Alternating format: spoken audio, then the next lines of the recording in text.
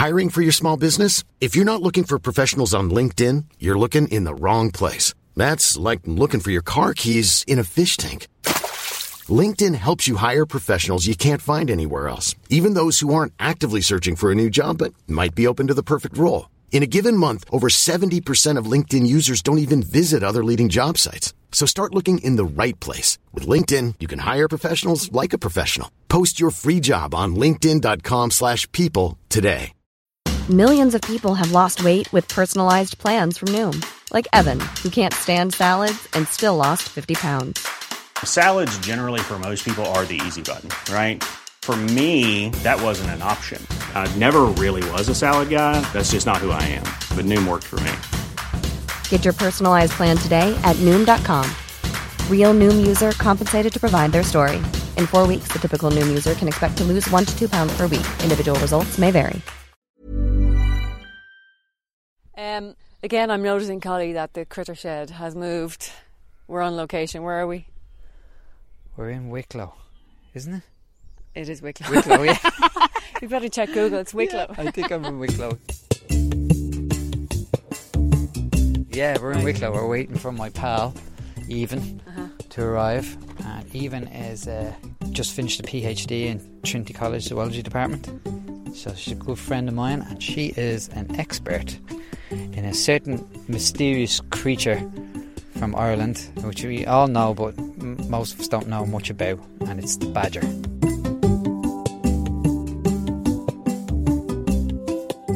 I didn't know you were into mammals. Yeah, I occasionally do mammals. Just to keep it real, keep it varied. No, I mean, like, we're going to broaden our horizons a little bit. I think badgers fit nicely into our remit because they're nocturnal, and they do like to keep themselves to themselves, and I think they have a bad reputation that's probably undeserved. I think so too. I think they need some love. Yeah, exactly. And who better to give it to them?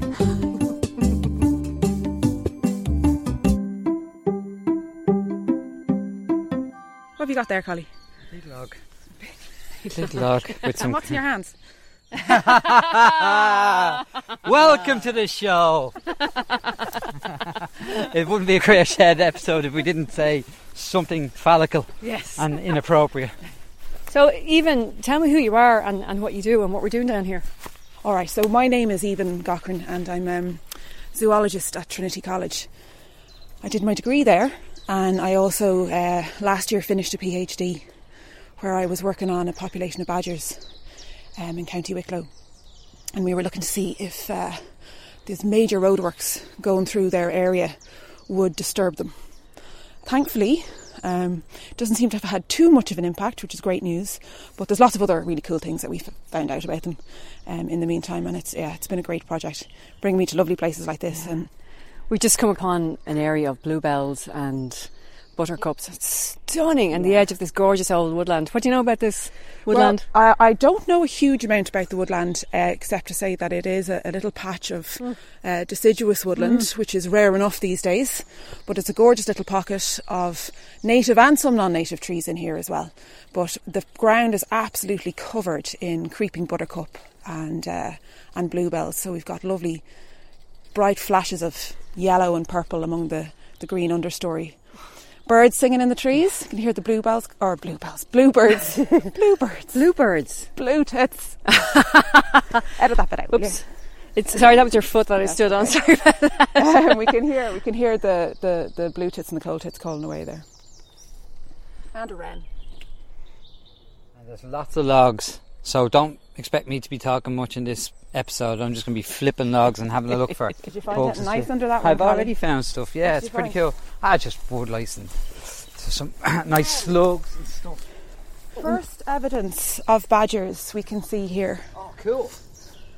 So can you see anything that jumps out at you? Okay, so I'm seeing grasses, the flowers and nettles and logs, fallen trees, lots of ivy, beautiful deciduous trees, and I'm seeing there's an area to our left that has a mound, and the top of the mound is sort of bare. It's just earth, and I'm wondering if that might be something. Yeah, it is. Okay. What about this thing here? Is that oh, right, path? there's like a track or something that is not overgrown. So there's a very defined track through the undergrowth, that sort of meandering from left to right here. And you're right, over there to the left there is a mound of soil, and what that actually is a spoil heap at the entrance to a badger set. Okay. So we'll go over and have a look at it. Yeah, okay. Are badgers protected? Yes, they are. They're a protected species, and what that means is that we're not allowed to interfere with them, but also with their resting places, so with their sets. So if you see a set and you see a big spoil heap, it's illegal to block it, it's illegal to remove the spoil heap, and it's obviously illegal to harm the badgers in any way as well. So yeah, very much a protected species. So we're just walking up to this soil heap, and yes, there's a hole. Now, this is a badger set, entrance to a badger set. It's quite a large hole. Wouldn't be confused with anything like a rabbit, potentially maybe a fox. But generally the shape of a badger hole is like a capital D that's been tipped over and is lying on its flat side. Is a good shape to look for. So that basically means it's usually more oval on top and more flat on the bottom. And what you'll notice is when you look down into it, it's quite steep. Descends into the ground quite quickly. Now this doesn't look like a particularly active hole because there's a lot of leaves and sticks and debris here. It's definitely being used, but it doesn't look like it's the main entrance into the set. And you can see, if you follow the spoil heap away from the set, you can see that there's a trail leading very obviously into the field. And another trail that's leading down there, off in the other direction as well. So even would this mean that this is an exit? I know this area, and this is not the main set. Right. It might be an outlier set that's not connected to the main set. Okay, right. Like a halfway house. Halfway house, like a little B&B. Cool. Or it could be just a far-flung exit, and it is connected by the main set. The main set is probably over there by maybe, I think about, I'm very bad at distances, maybe 50 metres, right, 50 metres away. So what we'll do is we'll wander over in that direction, and you can see what a beautiful big main set looks like. Brilliant. Fantastic. This is cool. It's so beautiful here, isn't it? I've seen some solitary bees around here as well. So they're probably using this earth that the badgers have dug up as their little brooding chambers, which is mad because that means the badgers are providing habitat for other native species. It's crazy, isn't it? Badgers do like to eat bees as well. Ground nesting bumblebees. So sometimes you'll see evidence of nests been dug up and what's the word? Pillaged. Pillaged by badgers. Pillaged by pirate badgers. Yarr!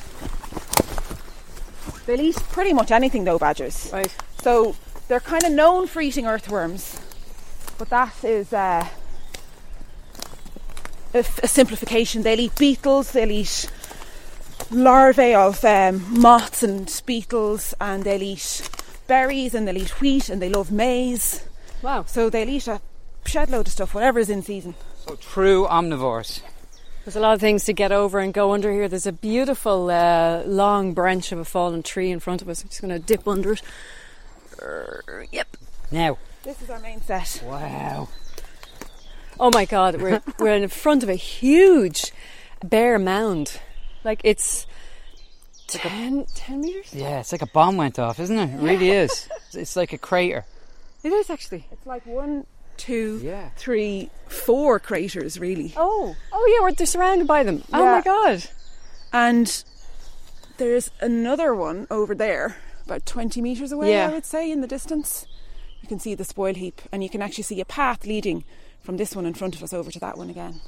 And this is an old entrance. So that's covered over in sticks. It's covered over straight down in the ground in front of us. Yeah, it may have collapsed maybe, and they just don't use it anymore, and they've dug up a new one. But let's go and have a look at some of the features of the spoil heap, because when you know what to look for, there's some really cool ways, and I'm looking at it right now and I'm really excited. I haven't been here in ages and I'm so happy. We're standing on the mound. It's like a crater down into the set. There's a hole in front of us, and so what are we looking at? So there's a massive big spoil heap around us. How wide would you say that is? 10 metres. 10 metres wide, in a kind of a semicircle around us. We're looking down into a big hole in the ground. In that big spoil heap we can see there's a little depression. It's like a little slide almost That's the main track up out of the set and back down into the set. But can you notice any marks on the soil here?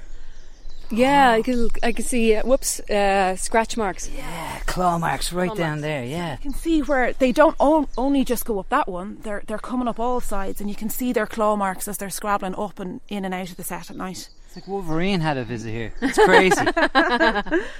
Yeah, it's pretty cool, isn't it? Yeah, it really is. So this is a beautiful example of an active set. You've got no debris in the entrance at all.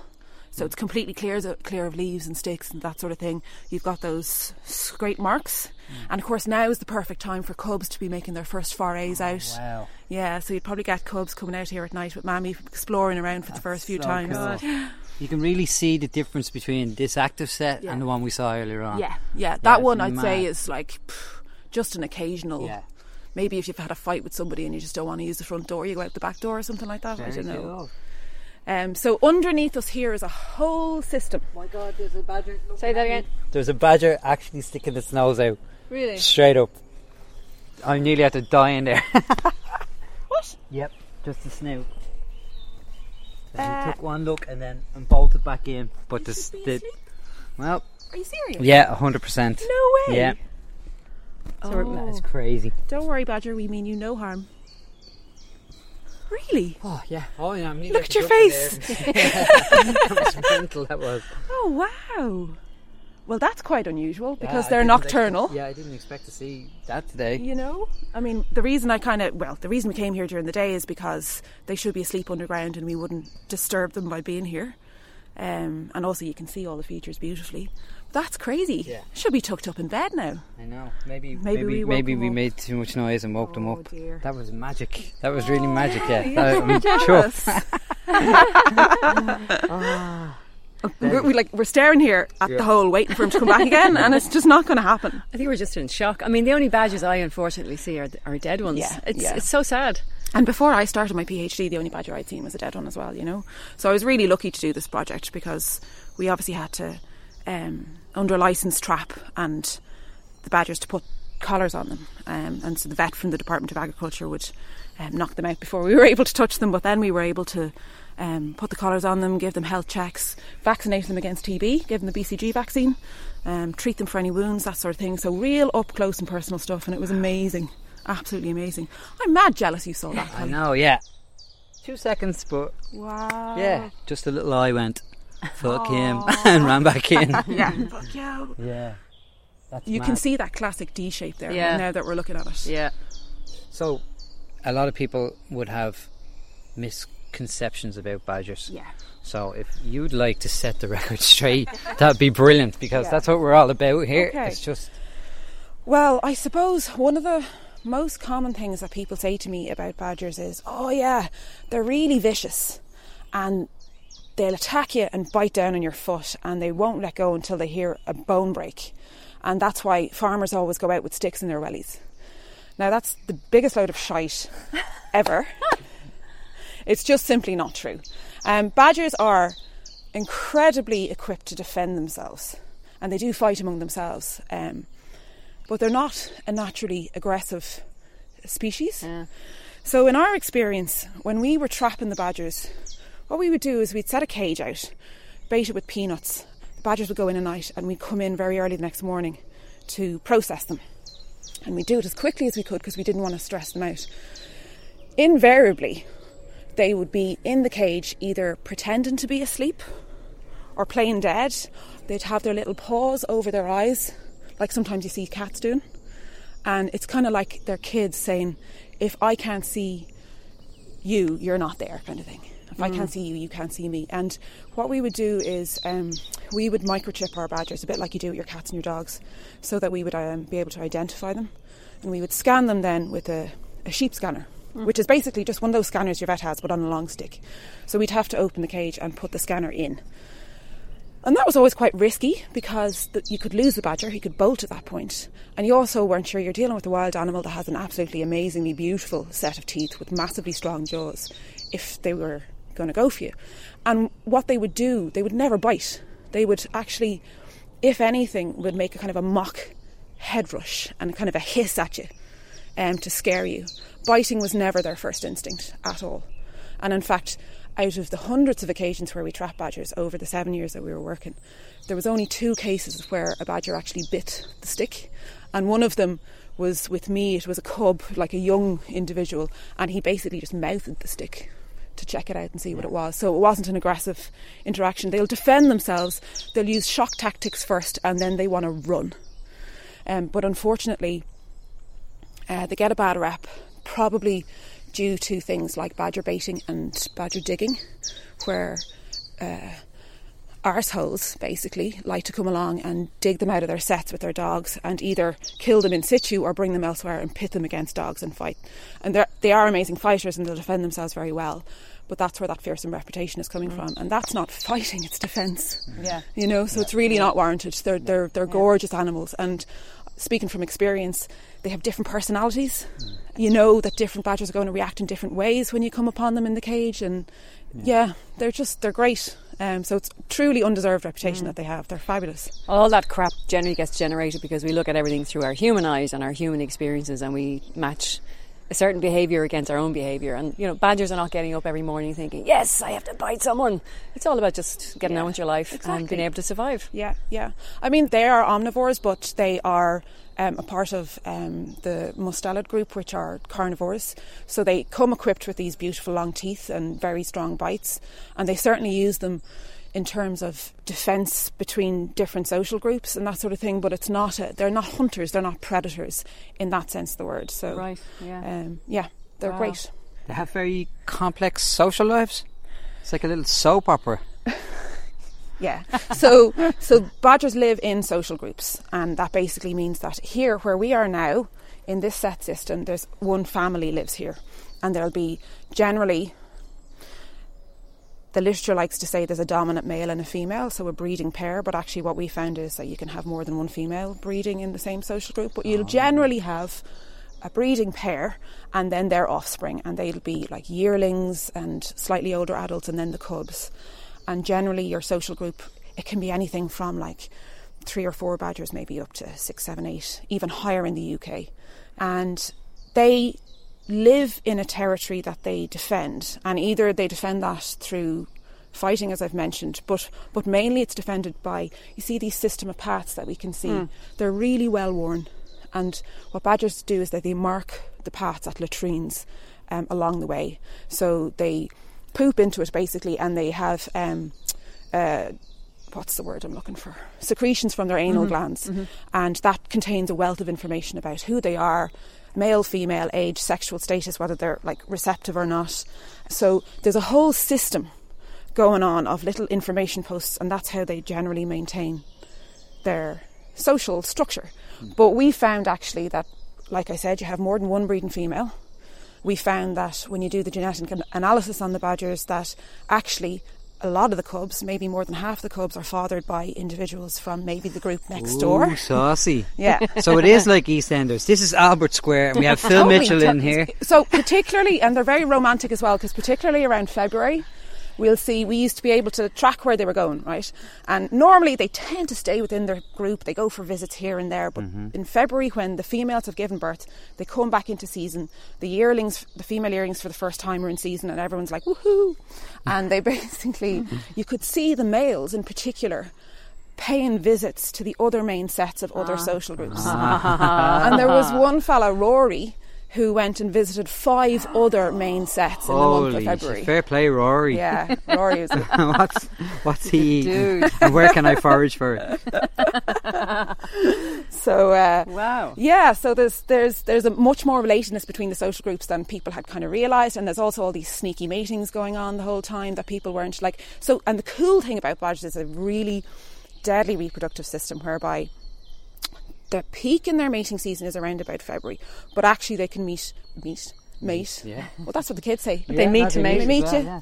Yeah. So they can mate at any time throughout the year until December, when it's kind of a shortening of the day signal for the females to kind of bed down and get pregnant, or continue the pregnancy, because they do this really cool thing called delayed implantation. So it means that when they mate and an egg gets fertilised, when it becomes a blastocyst, it basically goes into suspended animation. So it just sits there without implanting. And she can actually be mated several times over the year, and there could be different males mating her. And she can store those blastocysts and wait until December and implant them all at the same time. So she can have cubs belonging to a variety of different males. Wow, in the same litter? In the same litter. Oh, that's incredible. Yeah. That's a really cool trick. Yeah. So there's huge diversity then, genetic diversity. So the genetic diversity thing is kind of weird, actually. It's not as diverse as you would think, but I think that's because everybody is mating with everybody else. Okay. So there's just like massive mixing going on. Yeah. Scandalous stuff going on here. We should cue the EastEnders. Doom, doom, doom, doom. Who's the father, Rory?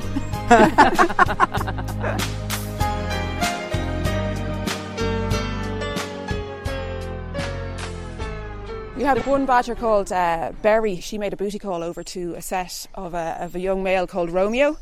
And it was a 9-kilometre round trip. Holy shit. Yeah, so we could see Romeo was well named. He absolutely was. We could see her, she came out, and then a couple of hours later we got a ping off her over at that set, and then a couple of hours later we got a ping off her back home again. So she went and got her hole and came back again. This is amazing. This is amazing. Do you use that exact language in your scientific papers? Oh yeah, it's a scientific title. How to get your hole if you're a badger. Myself and Even come from the same disciplined scientific literature background. Precise language. Yeah, no ambiguity at all. Ryan Reynolds here from Mint Mobile. With the price of just about everything going up during inflation, we thought we'd bring our prices down. So to help us, we brought in a reverse auctioneer, which is apparently a thing. Mint Mobile Unlimited Premium Wireless. How to get 30, 30, bit to get 30, bit to get 20, 20, 20, bit to get 20, 20, bit to get 15, 15, 15, 15, just $15 a month? Sold! Give it a try at mintmobile.com/switch. $45 up front for 3 months plus taxes and fees. Promo rate for new customers for limited time. Unlimited more than 40 gigabytes per month. Slows full terms at mintmobile.com. Millions of people have lost weight with personalized plans from Noom. Like Evan, who can't stand salads and still lost 50 pounds. Salads generally for most people are the easy button, right? For me, that wasn't an option. I never really was a salad guy. That's just not who I am. But Noom worked for me. Get your personalized plan today at Noom.com. Real Noom user compensated to provide their story. In 4 weeks, the typical Noom user can expect to lose 1 to 2 pounds per week. Individual results may vary. Burrow's furniture is built for the way you live. From ensuring easy assembly and disassembly to honoring highly requested new colors for their award-winning seating, they always have their customers in mind. Their modular seating is made out of durable materials to last and grow with you. And with Burrow, you always get fast, free shipping. Get up to 60% off during Burrow's Memorial Day sale at burrow.com/ACAST. That's burrow.com/ACAST. burrow.com/ACAST. This is amazing, Spike. Isn't it gorgeous? It's stunning. I've never been at a place like this before. Yeah. It's kind of like it harkens back to what most of this country used to be like. This is what a badger set should look like. But because we don't have a lot of woodland left in the country, and what woodland we do have tends to be like coniferous monoculture, you generally find that in Ireland anyway, hedgerows are where your sets are located. So to find a big set like this with massive spoil heaps and like numerous different entrances among the trees, it's quite special and it's quite rare. It's a beautiful spot. It's stunning. Like it's magical. You know, you have that feeling that you just don't get when you're up in the spruces and grassland. You know? But you look at everything that's growing around us. It's just a blanket of flowers, and all the birds. And you hear the chiff chaff. It's hard to explain to people as well. You find it hard to explain because a lot of people will walk up on pine forests and spruces and say, "Oh, this is wonderful, I'm out with nature." But it's like if you could get them to walk in a forest that's an actual native forest or even semi-native and deciduous, and you just see the variation in life compared to like just pine cones and pine needles on the ground. It's but where we're standing now, like cheese, isn't it? Yeah, totally. And where we're standing now, like there's plenty of light coming in. There's lots of things growing. But when you go up to those pine forests, it seems very dark. So is there much growing in there at all? No, there isn't. And also the pine needles, when they fall, they change the composition of the soil underneath. So you only get like nettles, and you don't get very much things growing at all down there. Toxic there. It's really a monoculture. It really is, which is useless, really. We have a wander further in. Yeah, amazing.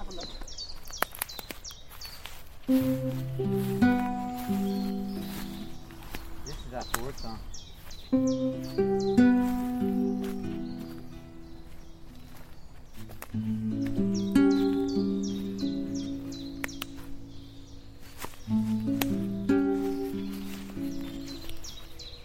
Badgers are actually very clean, so they bring bedding into their sets to make nice beds for themselves, like grasses and things, and they'll roll it up in a big ball, and they do this funny kind of backwards bunny hop where they drag it backwards into the set, but then they also take that bedding out and clean it, because they are breeding grounds for parasites and things like that, so they're very conscientious about keeping their sets clean.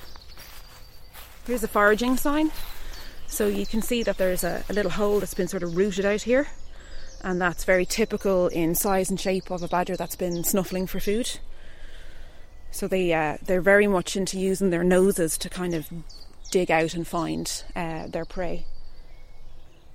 And often when you see them in pasture, you can tell the difference between that and a rabbit digging, for example, because A, rabbit ones are usually full of rabbit poo, but B, the shape is different, slightly bigger, and oftentimes the sod seems to be like flipped over. And that's a very typical badger foraging sign. What's badger poo look like? Well, hopefully we'll try and find some, because I love badger poo. I get so excited about badger poo. And I actually was told by one of my friends to stop posting pictures of badger poo on Facebook. Otherwise she was going to post a picture of her daughter's dirty nappy. It's like, okay, fair enough. Brilliant. We're following a badger path over to another set entrance. We're looking for poo. We're looking for a latrine, because oftentimes there'll be a latrine in the vicinity of the set as well, where they'll come out and oh, nice big latrine. Let's go and have a look at the poo. Yay. Well done, Collie. Oh, you know shit me. spotting expert. Yeah. I'm always able to spot a bit of shit. So this is a really nice example of a latrine where you can see that there's been layers and layers of faeces deposited. Mm-hmm. So they'll come out, multiple individuals come out, and there's a little pit that's usually been dug, and they'll basically just layer on poo after poo. So the freshest is going to be at the top, and the older stuff underneath. Now, I'm just looking at this. Nice flies around there. Nice flies. It doesn't look particularly fresh. There's another one there that's definitely older beside it. But you can see in this one here, I wish I had my gloves, that there's little evidence, a little bit of beetle. Oh, right. You can generally see the elytra, and they'll be little black or blue shiny bits that you see in the faeces. And depending on the time of the year as well, you might get wheat and maize quite recognisable in there. That. And in ecology, it's all about the poo, isn't it? Knowing about what they're up to. Like, most mammalogists don't actually get to see their study species. They just spend their time chasing around the country. Look, there's a lovely beetle there now, look. Oh, wow. They just spend their time looking at poo. Which isn't as gross as it sounds. It's actually quite enjoyable. Yeah, and people wonder why I don't do mammals that often. So there you go. And lots of animals feeding off it again. Yeah, you can see other insects and inverts are kind of crawling around it, and they're recycling that now. And I've just spotted something gorgeous right beside the latrine. Ferns just about to unfurl. Yes, isn't it lovely? Oh, it strikes me as being really kind of primeval, actually. Yeah, Jurassic Park stuff. So these are Irish bluebells as well. They're not Spanish bluebells. Yes. Our native ones, which is, it's rare enough to see them nowadays. Yeah. Well, the Spanish ones tend to get planted in gardens, and then they'll hybridise and break out themselves. But these are the native Irish ones, because they kind of all fall to one side. The little heads fall to one side, whereas the Spanish ones, the heads will be all the way around. Oh, God, the bluebells and the buttercups just keep going on for metres and metres and metres over hill and dale. It's beautiful. The first time I came down here a couple of years ago, I almost wept. It was just that gorgeous. Yeah. It really was. It's like something out of a fairy tale. You know, expect Snow White and the Seven Dwarfs to come around the corner. Yeah. You just don't expect to see stuff like this anymore, which is, again, it's a shame. But and we don't see that much of it. We can get it back. Yeah, we can get it back. We can. Now, down this way. Well, let's not go down there, because it's actually a bit wet down there. Okay. We could walk through the woods over that way and see what we can find. If we can maybe follow a path, see what we happen upon. Watch yourself. Yikes. Lovely. Tree protocol. Tree protocol. Careful of the branches, low-lying branches. Oh, there's another. Sorry. There's another entrance over here. So this set is really massive. And actually, if you were to, like, X-ray this set, you'd see that there are multiple entrances and there's multiple tunnels, and underneath there's multiple chambers. So chambers where they sleep. And it'll be almost like a multi-storey apartment building. There can be several layers. There can be like three floors, I guess. It can extend for metres and metres and metres and metres. I think the oldest set that's been found in Ireland is down in Cork, and what we know of, it's 200 years old. Holy wow! Yeah, so badgers are very, very faithful to where they live. And if, for some reason, a set had to be removed, say for, a new road going in or development, you'd have to make sure that they had an alternative.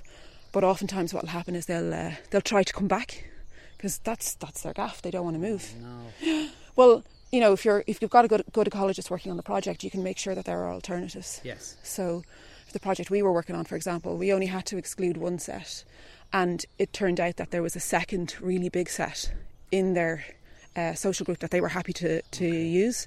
Now, they have been digging up near the old set because they can't quite get to where it was before, because there's badger-proof fencing up there now.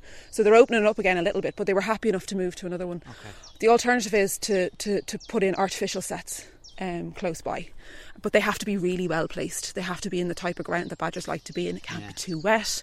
It's no point in putting it in a damp place. That's just useless to them.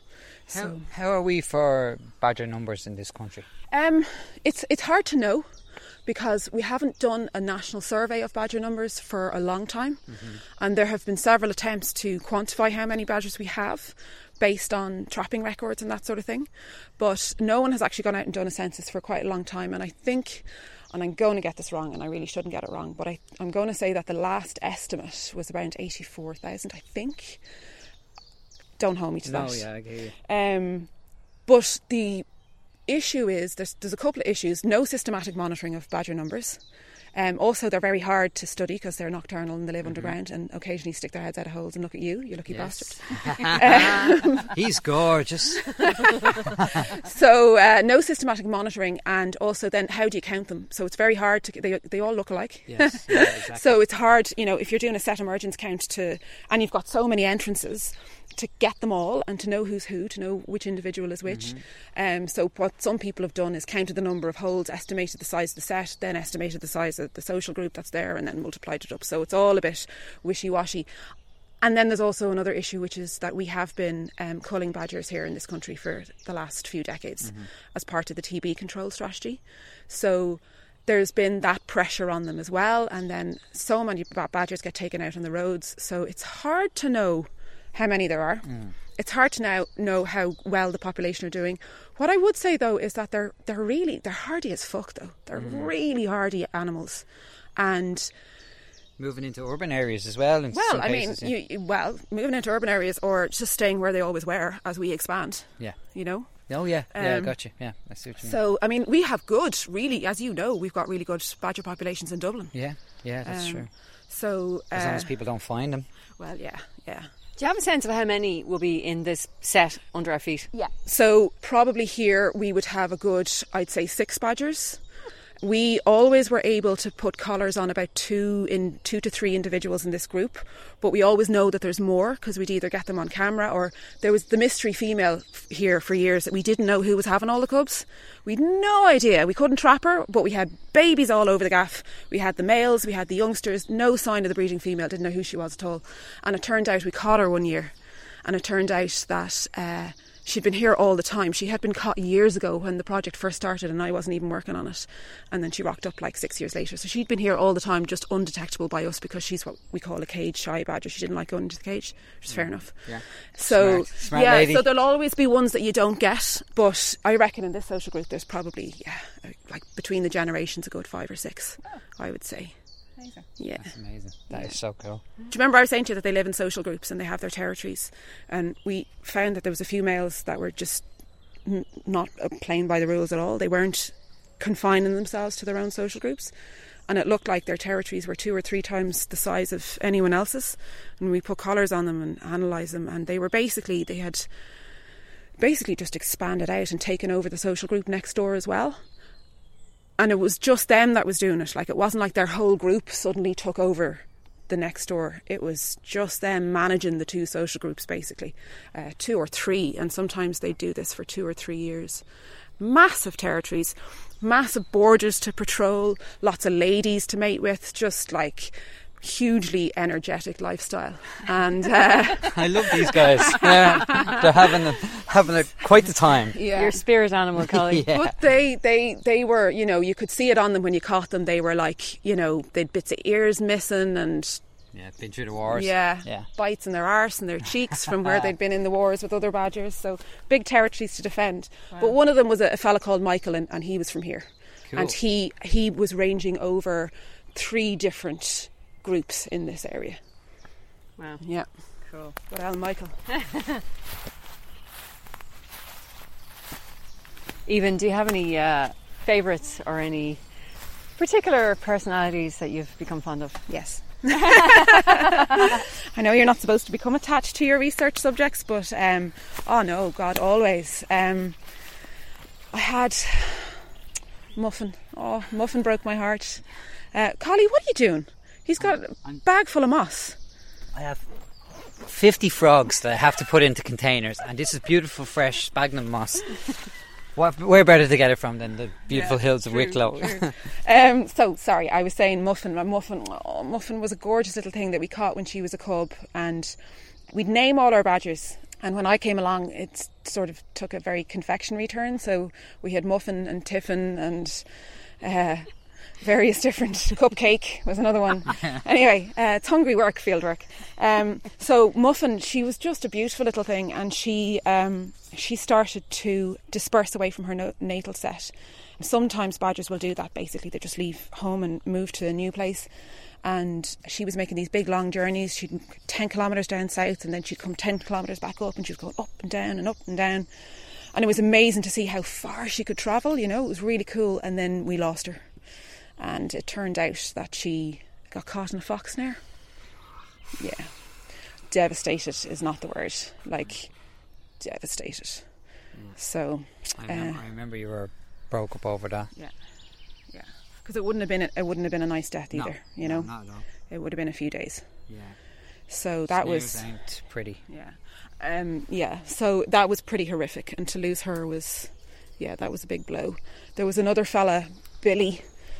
He had a massive territory that was about 7 kilometres square at one point, which is about 3 times the size of average, more actually.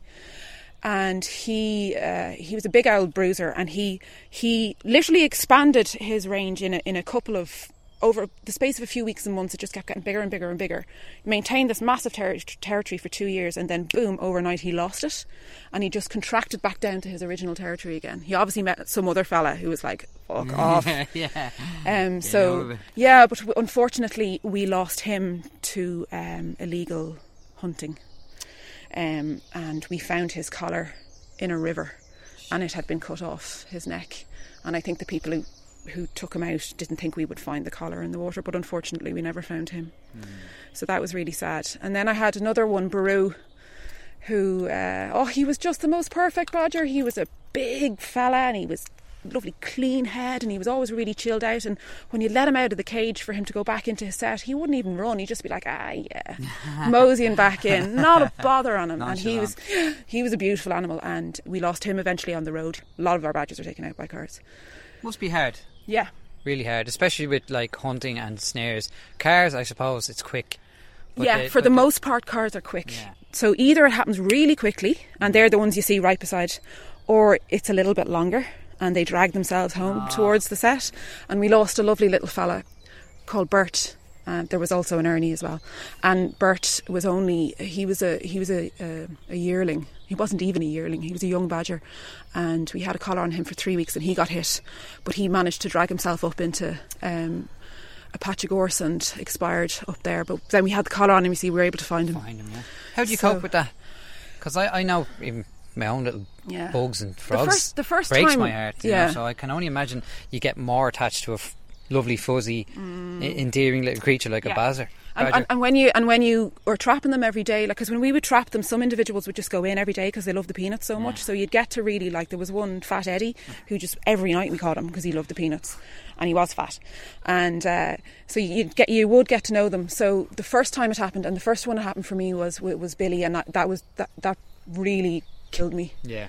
Particularly the circumstances of it really killed me. You do get used to losing them after a while. Yeah. But then you have your favourites, and Muffin killed me altogether. Yeah, I got you. So that was really hard. And then Baru died after the project was finished, and what happened was I was still working on all the data and stuff up in Trinity, and there's a farmer here who rang me, and he said, I have a badger on the side of the road. And I said, okay, well, give me his number. And I was looking his number up on the spreadsheet, and I just was like, it's Baru, and I started crying, and he started crying. Oh no! Yeah, so God. It was tough. It was tough. Hard. Yeah. Oh shit! But look, the opportunity to work with them was, just incredible. And come here, on a positive note, it's great to come down to a place like this. I mean, Colette, you've never seen this kind of stuff, Amazing. you know, and it's great to come down to a place like this and see that they're still here, generations later, and still doing well. And where they should be, as opposed to stuck away in the corner of a field in a hedgerow somewhere. Yeah. So, well, they do very well for themselves in hedgerows. They do, They're really adaptable. They're incredibly adaptable. They're incredibly hardy. They're incredibly robust. So even though we don't really know what their numbers are, I'd be quite optimistic about them. You know. Cool. And they're just great animals. You know, it's amazing to have something that's that big wandering around our countryside that we really don't get to see very often, you know. So cool. Yeah. I also think they're really misunderstood. Like a lot of animals that live in the wilderness or whatever wild areas we have, they're completely misunderstood because they have behaviours that we interpret through human eyes. And I think if people actually get to know what they're all about, let's all fall in love with the badger and protect it and help it out. It'd be great. Thank you for not at filling all. us in on them, because it's just fascinating to hear about. It's been brilliant to get back down here again. You know, I've missed coming down, and it's such a beautiful place, and yeah, it's been great, and I'm just so jealous you got to see one. Yeah, I can't believe it. My heart actually nearly jumped out of my head. I thought I was going to faint. Sure, you were sweating. I know.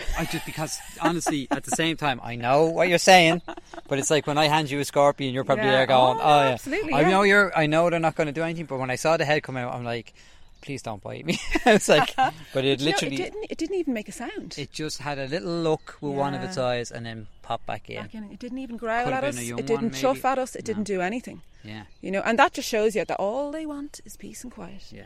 You know, just like want to be yourself. left alone. Yeah, that's true. There you go. Awesome. Yeah, fantastic. Thanks so much for that, Even. That was really, really special. Cool. I'm glad you enjoyed it. Right. Let's make our way back to the car. To the pub. It is Good Friday after all. Yeah, it's actually open today for the first time. I know. Oh my God, don't tempt me. I have to go to the pub.